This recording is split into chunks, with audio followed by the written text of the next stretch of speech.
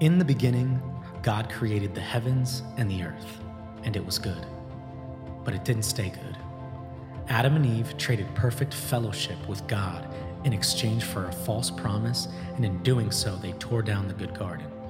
Humanity continued to trade good for bad, brother for blood, birthright for a bowl of stew, and yet, as humanity descended, God was still working. In the ashes of a torn-down garden, in a broken family, the Lord was planting the seeds of redemption.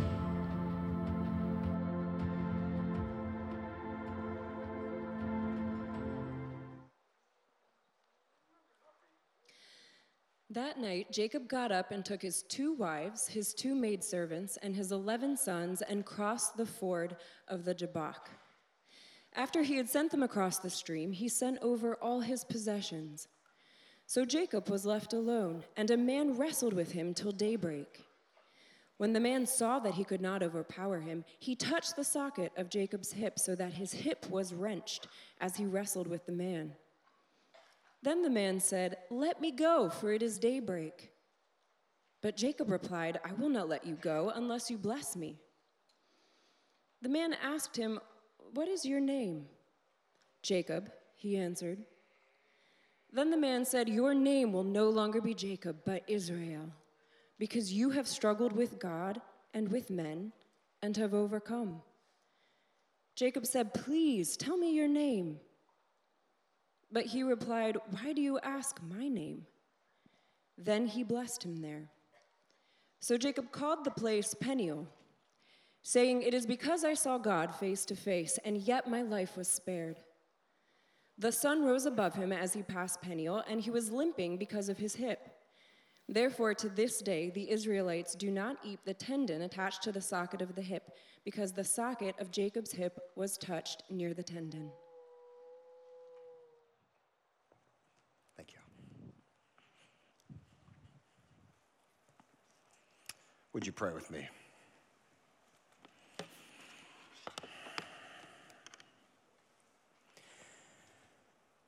Heavenly Father, Adonai, Elohim, Yahweh, O Lord, Lord Almighty, the great I am. Father, we continue our time of worship here this morning, where we come together as a people who you have chosen to worship you, to hear from you, Lord.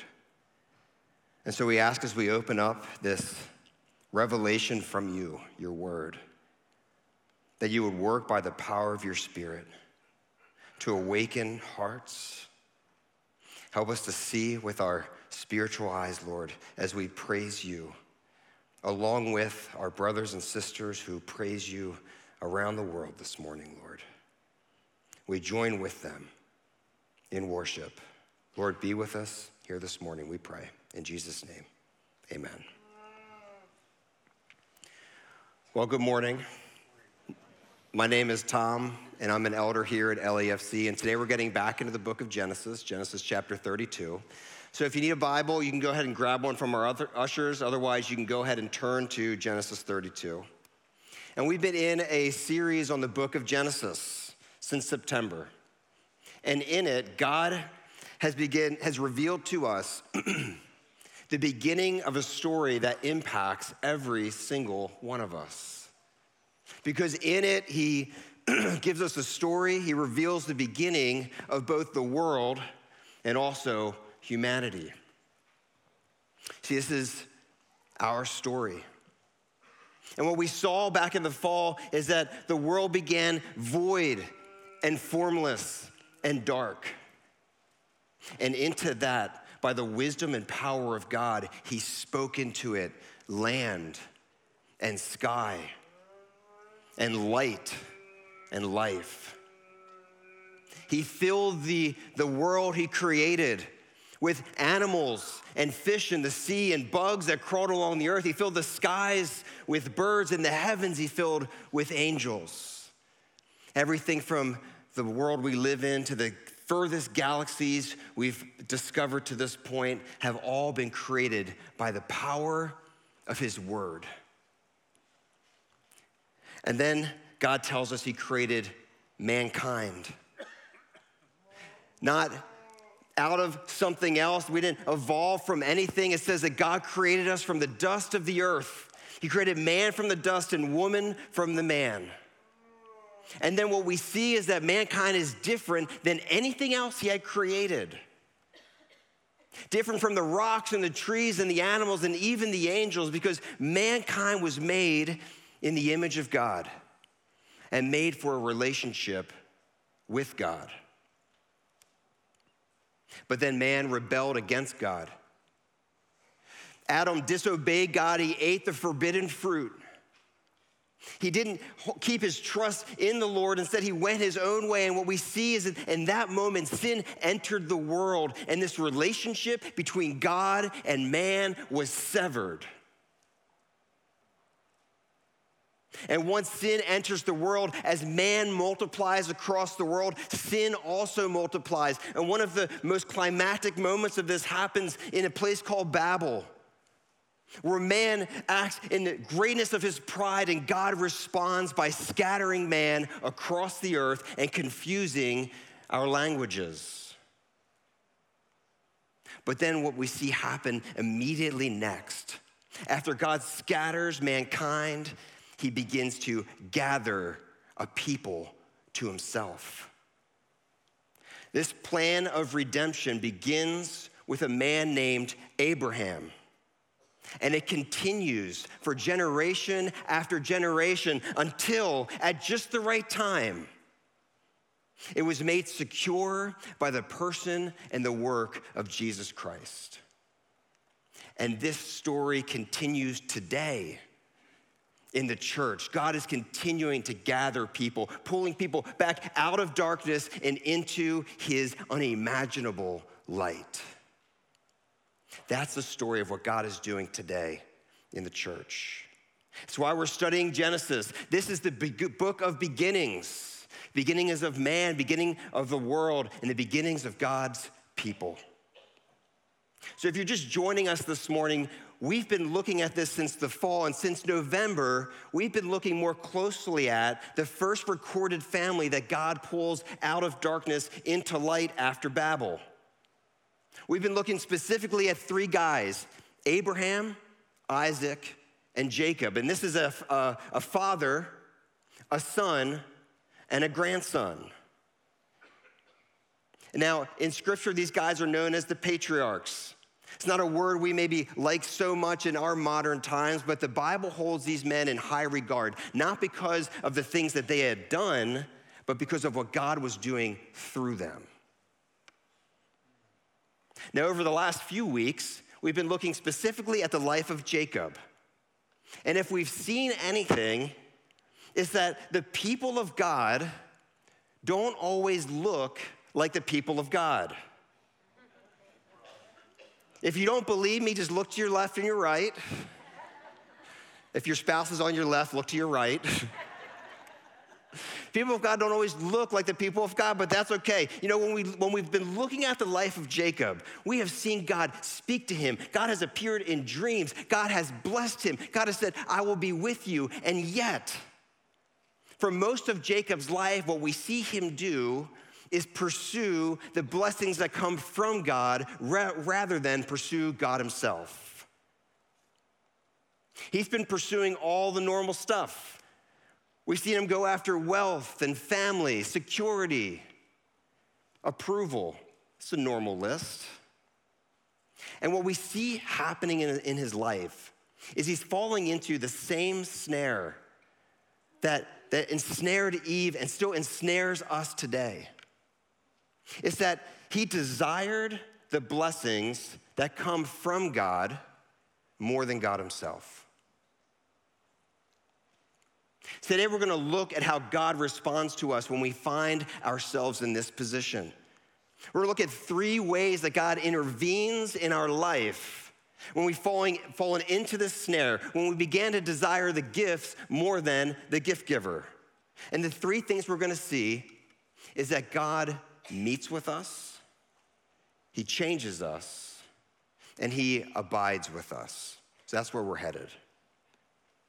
But before we get there, since we've been in the life of Jacob for the last few weeks, I just want to do a quick recap of where we've been. You see, we've watched Jacob as he's pursued blessings, right? He's pursued blessings from God, not God. Now, when you hear the word blessing, what do you think of? Webster would say we think of enjoying happiness. There was a survey done a couple years ago where they asked people, what is it that makes you feel happy? And this was a global survey. Here's the list that came back. This is in order. The first thing is physical health, then mental health, good relationships with your spouse, meaning in life, children, good living conditions, safety, control, spending time outside, having a meaningful job, and of course, more money. Now, this survey was done in 2022 AD. Jacob pursued blessings from God in 2000 BC. What was he after? Well, we read 2 weeks ago that he was after the birthright and his father's blessing, Esau's birthright and his father's blessing, which in today's terms implies things like inheritance, control, family and descendants, influence, reputation. The list should sound familiar. The things that we think that human beings, that mankind thinks that we need to make us happy doesn't really change much across times or across cultures. We're pretty predictable. The other thing that doesn't change much when we pursue the blessings from God more than God himself is that we never seem to find quite enough to bring complete satisfaction. Something always seems to go wrong, or something always seems to be missing. This was Jacob's story too. So consider 2 weeks ago when he left Canaan, right? So he's leaving Canaan and he's got the blessing and the birthright, these two things that he was pursuing and willing to trade a lot away to get. Well, what did the rest of his life look like? Well, for starters, he was part of a family that had an expectation that they would have descendants as numerous as there are stars in the sky. And he was a 70-year-old bachelor. Not a good start. And also, there was this small issue that because of what he did to get those things, his twin brother wanted to kill him. Not exactly the list of things that you'd want to have if you were pursuing happiness. Now, where we're picking up in Genesis 32 today, he's returning home to Canaan. He's been away for 20 years. And as he comes back, what he's coming back with now is he's coming back with flocks. He's coming back with herds. He has wives and children now. His family has started to grow.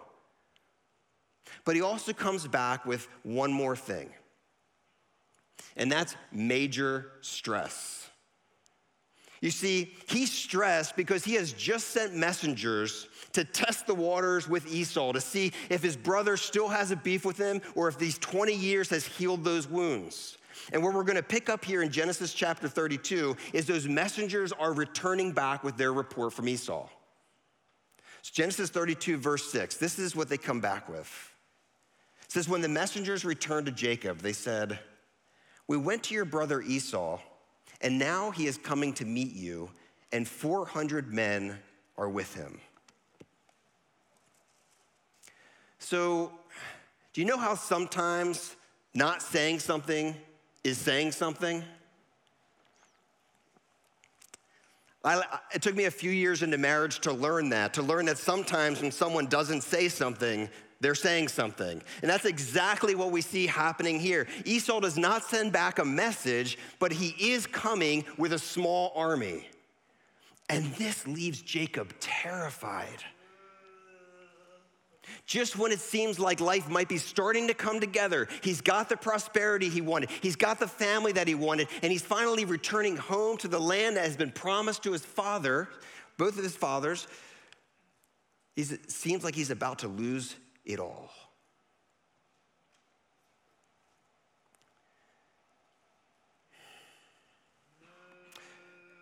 God's blessings were never meant to fully satisfy the human heart. This is what Jacob's beginning to find out here.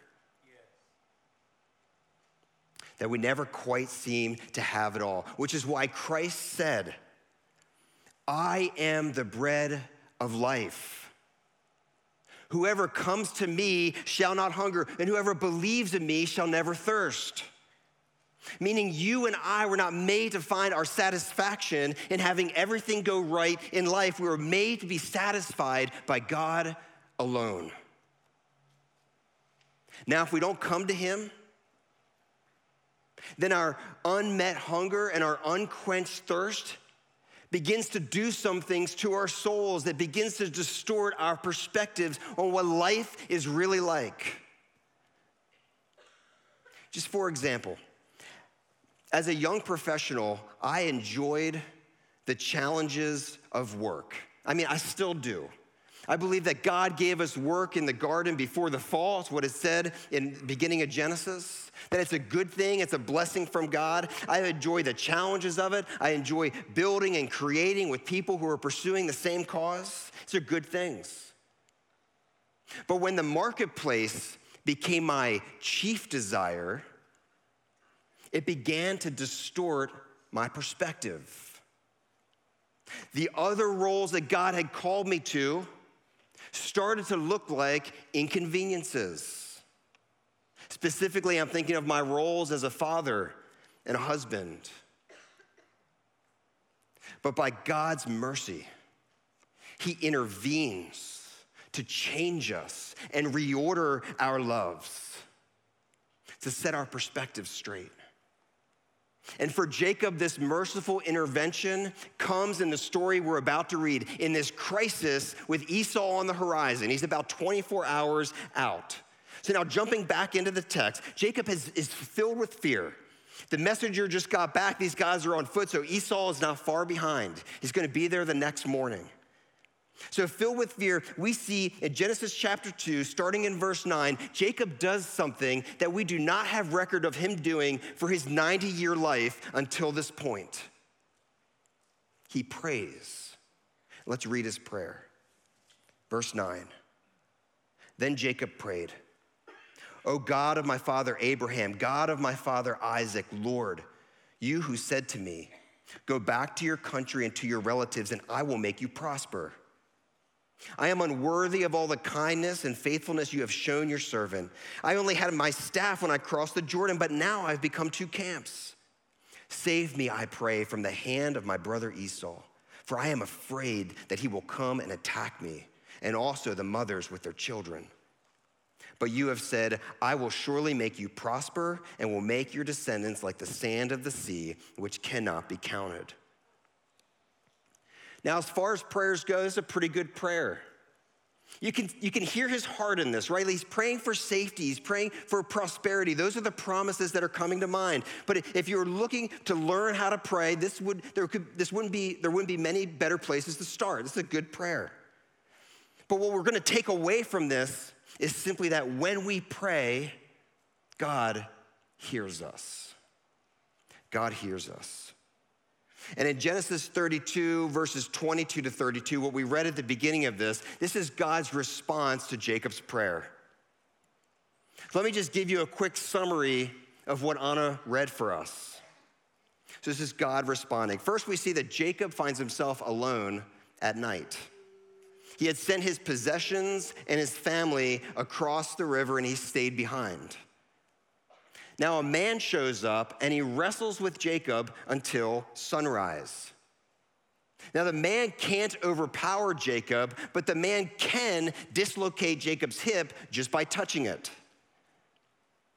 When the man says, it's time for this wrestling match to be over, Jacob says, I'm not gonna let you go until you bless me. But apparently, they had missed introductions because the man then asked Jacob for his name. Jacob gives his name, then the man changes Jacob's name to Israel, then he blesses him, then he's gone. At the end, we learn that this man was God.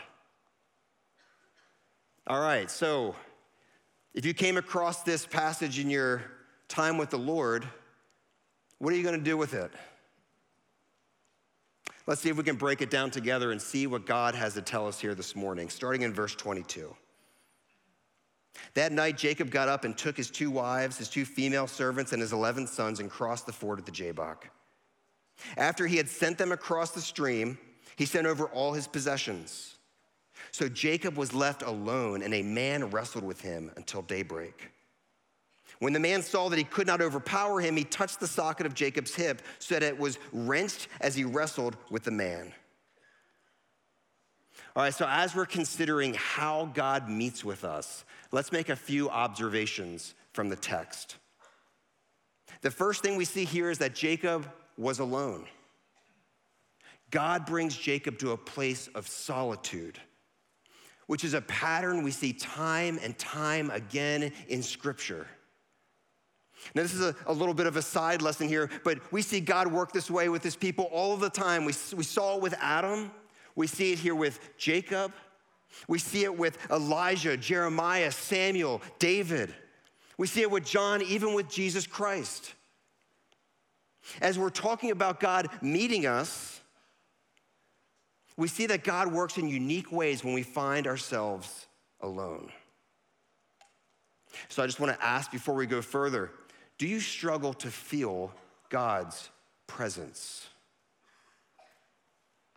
And if so, when was the last time you were alone with God? Truly alone. No people, no connections through a phone or otherwise, alone with him. Because for me, I didn't begin to feel God's consistent presence in my life until I began consistently spending time with him alone, with his word and in prayer. That's what changed me. We also see that this man wrestled with Jacob. God wrestled with Jacob. What we're seeing here is an outward manifestation of what's going on inside Jacob's heart. At this point, the man is unnamed, but we know from verse 30, and we also know from Hosea chapter 12, that this man was God, which is unbelievable. Jacob is wrestling with God. What we literally see playing out here is an attribute of God that we call his immanence, which means he isn't far off. He's not like the other gods that men of this world follow. No, he is a God who comes near. He comes close to us. He is personal, and he meets with us. Now, I've never been a wrestler. Some of you in here have. But I have watched my sweaty friends grapple on the floor. And I can tell you, you don't get much closer to somebody than when you're wrestling with them. Right? These guys are not chatting over lattes. Jacob is able to pour his whole self out as he wrestles with the Lord without holding anything back. They are up close and personal with each other. And then in the midst of all this, God says this very crazy thing, that God could not overpower Jacob.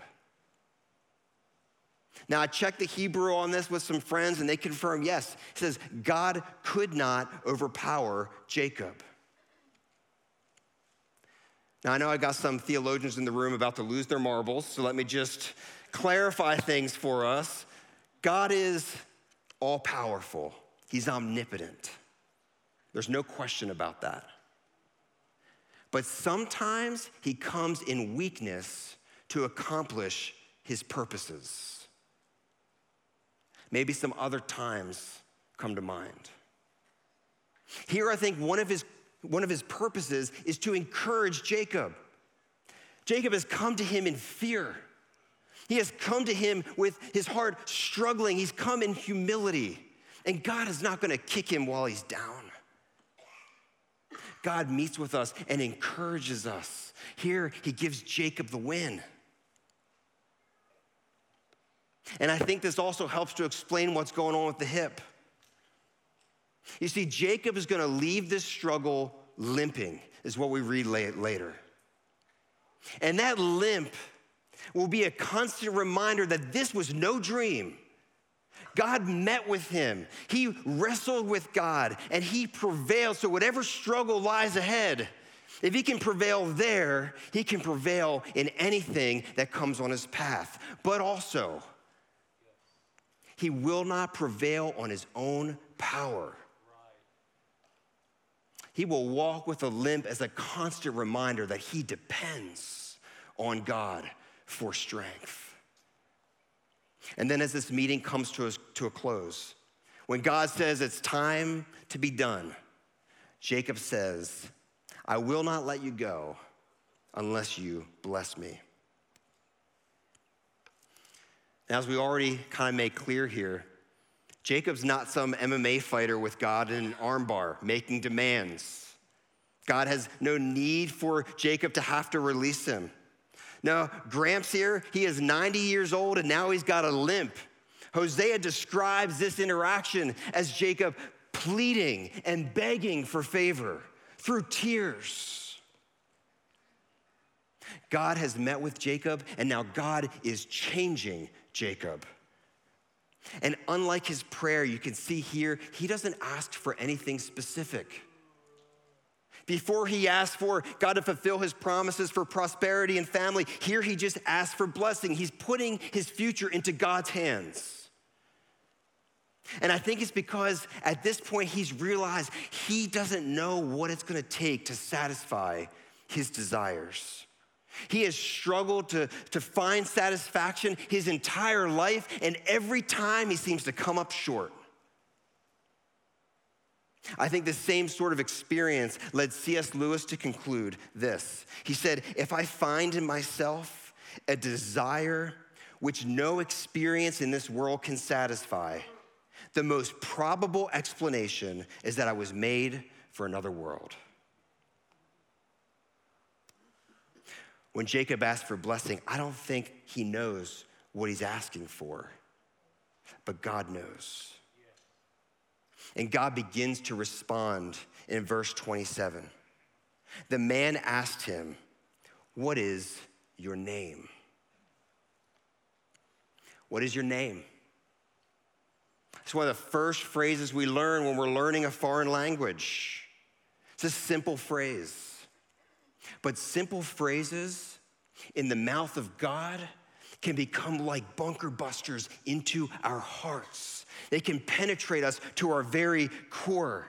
Surely when Jacob heard God ask him, what is your name? He is hearing the voice of his father who asked him the same question. Blind Esau asked Jacob, who is this? And Jacob answered, Esau. He put his desire for blessing from God above obedience to God, and he lied. And it blew up his life. He's now spent 20 years away from the promised land. And it's why he's in this current crisis with his brother wanting to kill him.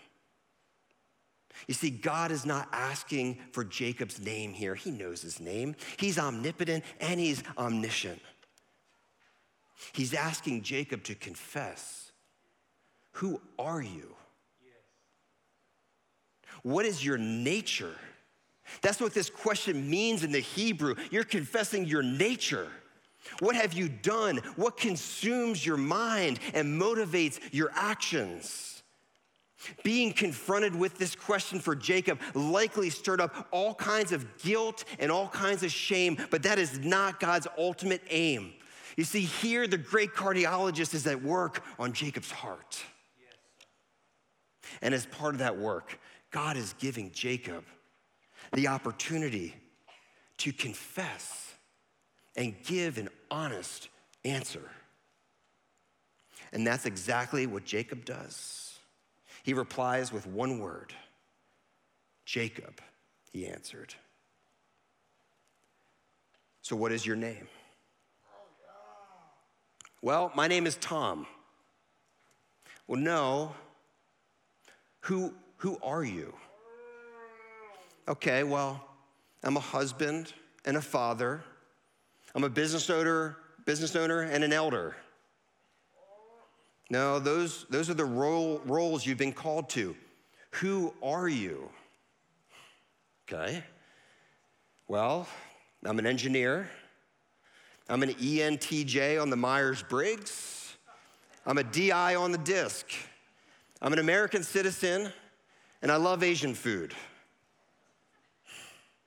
No. Those things describe you.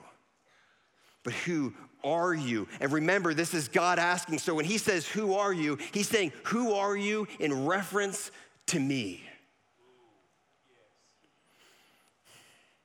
Years ago, I would have had to say, in reference to you, Lord, I desire personal achievement and the control that wealth brings more than I desire you. That's who Tom Daly Jr. was.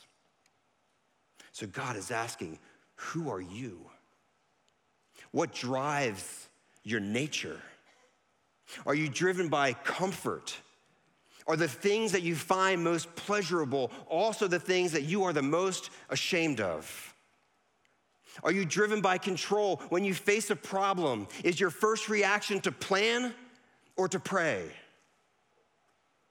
Are you driven by reputation or the approval of others? Are you more concerned about their opinion of you or their opinion of God?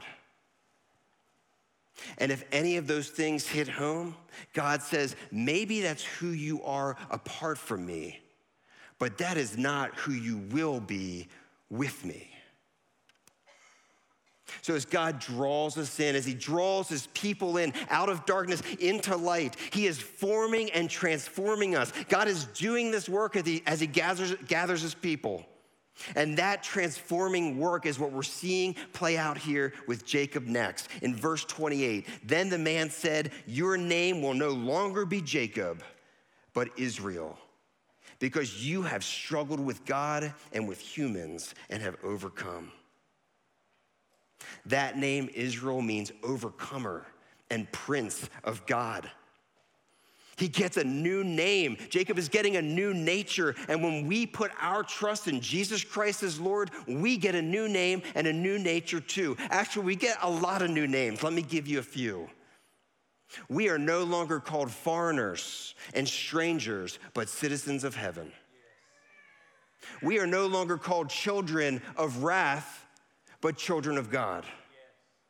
We are no longer called enslaved, but we are called those who have been set free from sin. We're emancipated. If you're with us this morning and you have not put your faith in Jesus Christ, but have come to find out that there are desires within you that no experience in this life seems to satisfy, then there's something that you need to know. Your heart was not designed to find complete satisfaction in the blessings that come from God, but only in God himself. God has made me and God has made you for a relationship with him. But your sins have cut you off from that relationship. He is holy and righteous and just. So because of our sins, that means we're no longer under his favor, but we're under his wrath. But in his love for us, God came. The Son of God, Jesus Christ, lived a perfect life as a man. And he died on the cross, taking upon himself the penalty for our sins. Now he invites us to repent and put our trust in him as Lord and Savior. And when we do that, God says, and he confirms through Christ's resurrection, God says that we are born again and that relationship with God is restored.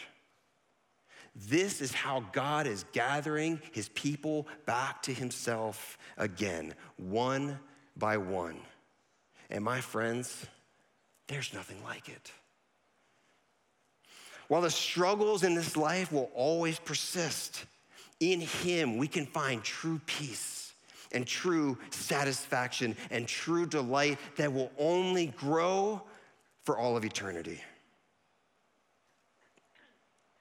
So as we close, I want to show you what true satisfaction in this life can look like. In verse 29, God responds. It says, then he blessed him there.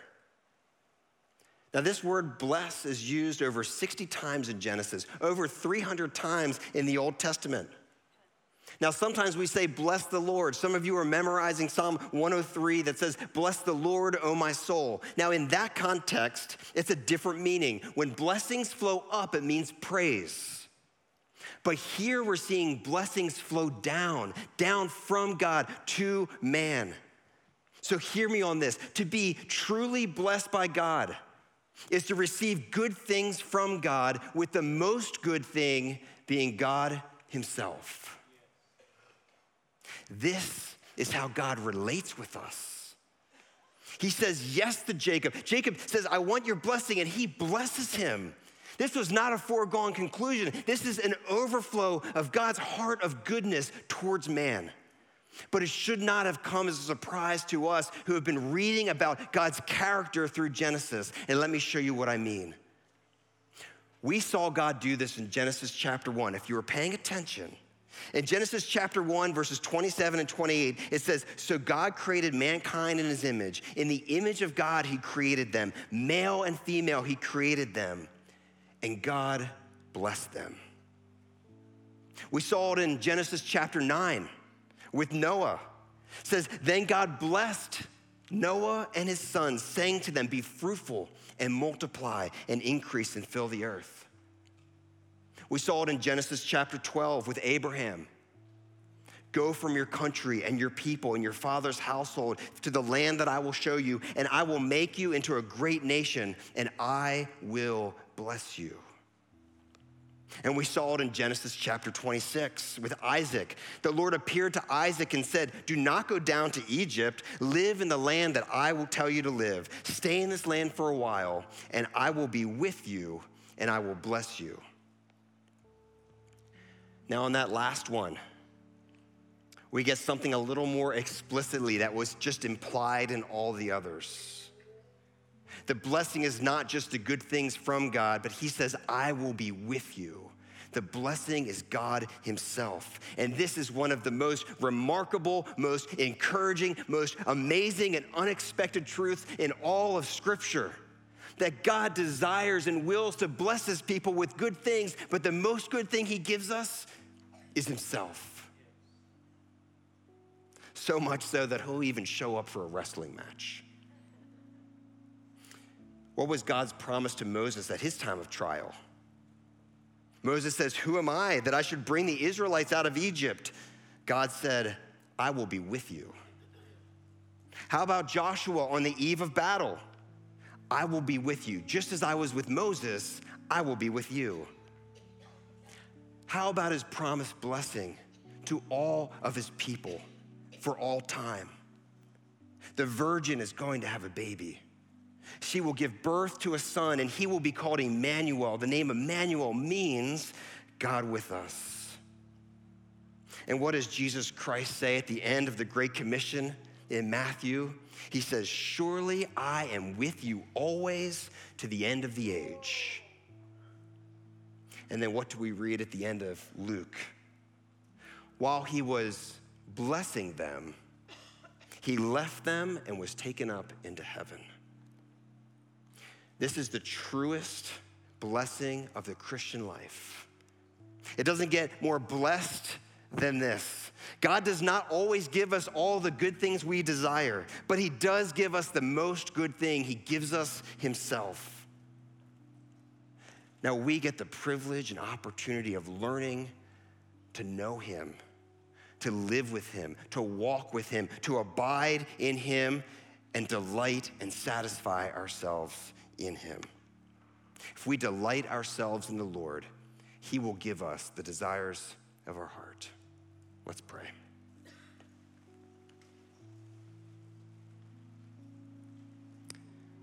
Lord, we cannot comprehend your goodness. and your love and your mercy towards us, Lord. There are no words that can capture it, no way that we can describe it, Lord, so we respond in worship and praise. Thank you, Lord, for the work you have done. We glorify and praise and bless your name. In Jesus' name, amen. Let's stand, rest in the promise that he is with us.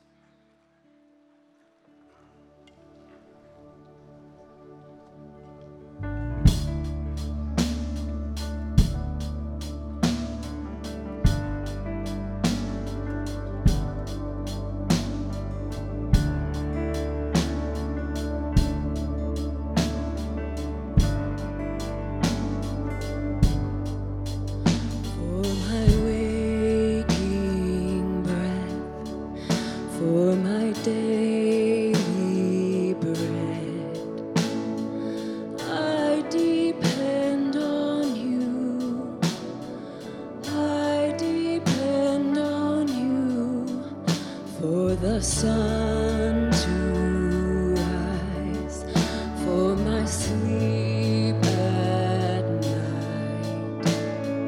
I depend on you. Yes, I depend on you.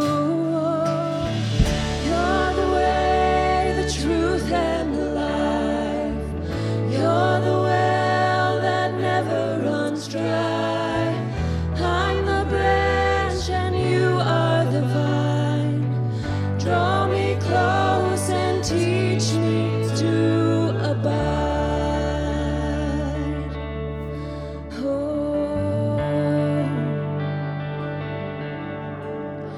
Where the Spirit leads, as I'm following,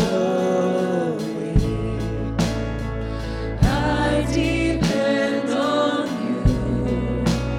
Yes, I depend on you for the victories still in front of me. Oh, I depend on you. Yes, I depend on you. Oh, you're the way, the truth, and the life. You're the well that never runs dry. I'm the branch and you are the vine. Draw me close and teach me to abide. Be my strength, my song in the night. Be my all, my treasure, my prize. I am yours, forever you're mine. Draw me close and teach me to abide.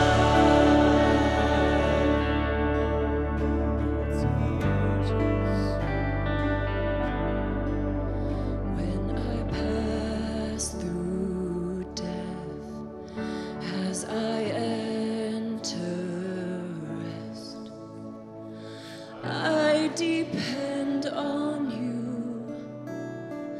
I depend on you for eternal life, to be raised with Christ. I depend on you. Yes, I depend on you. Oh, you're the way, the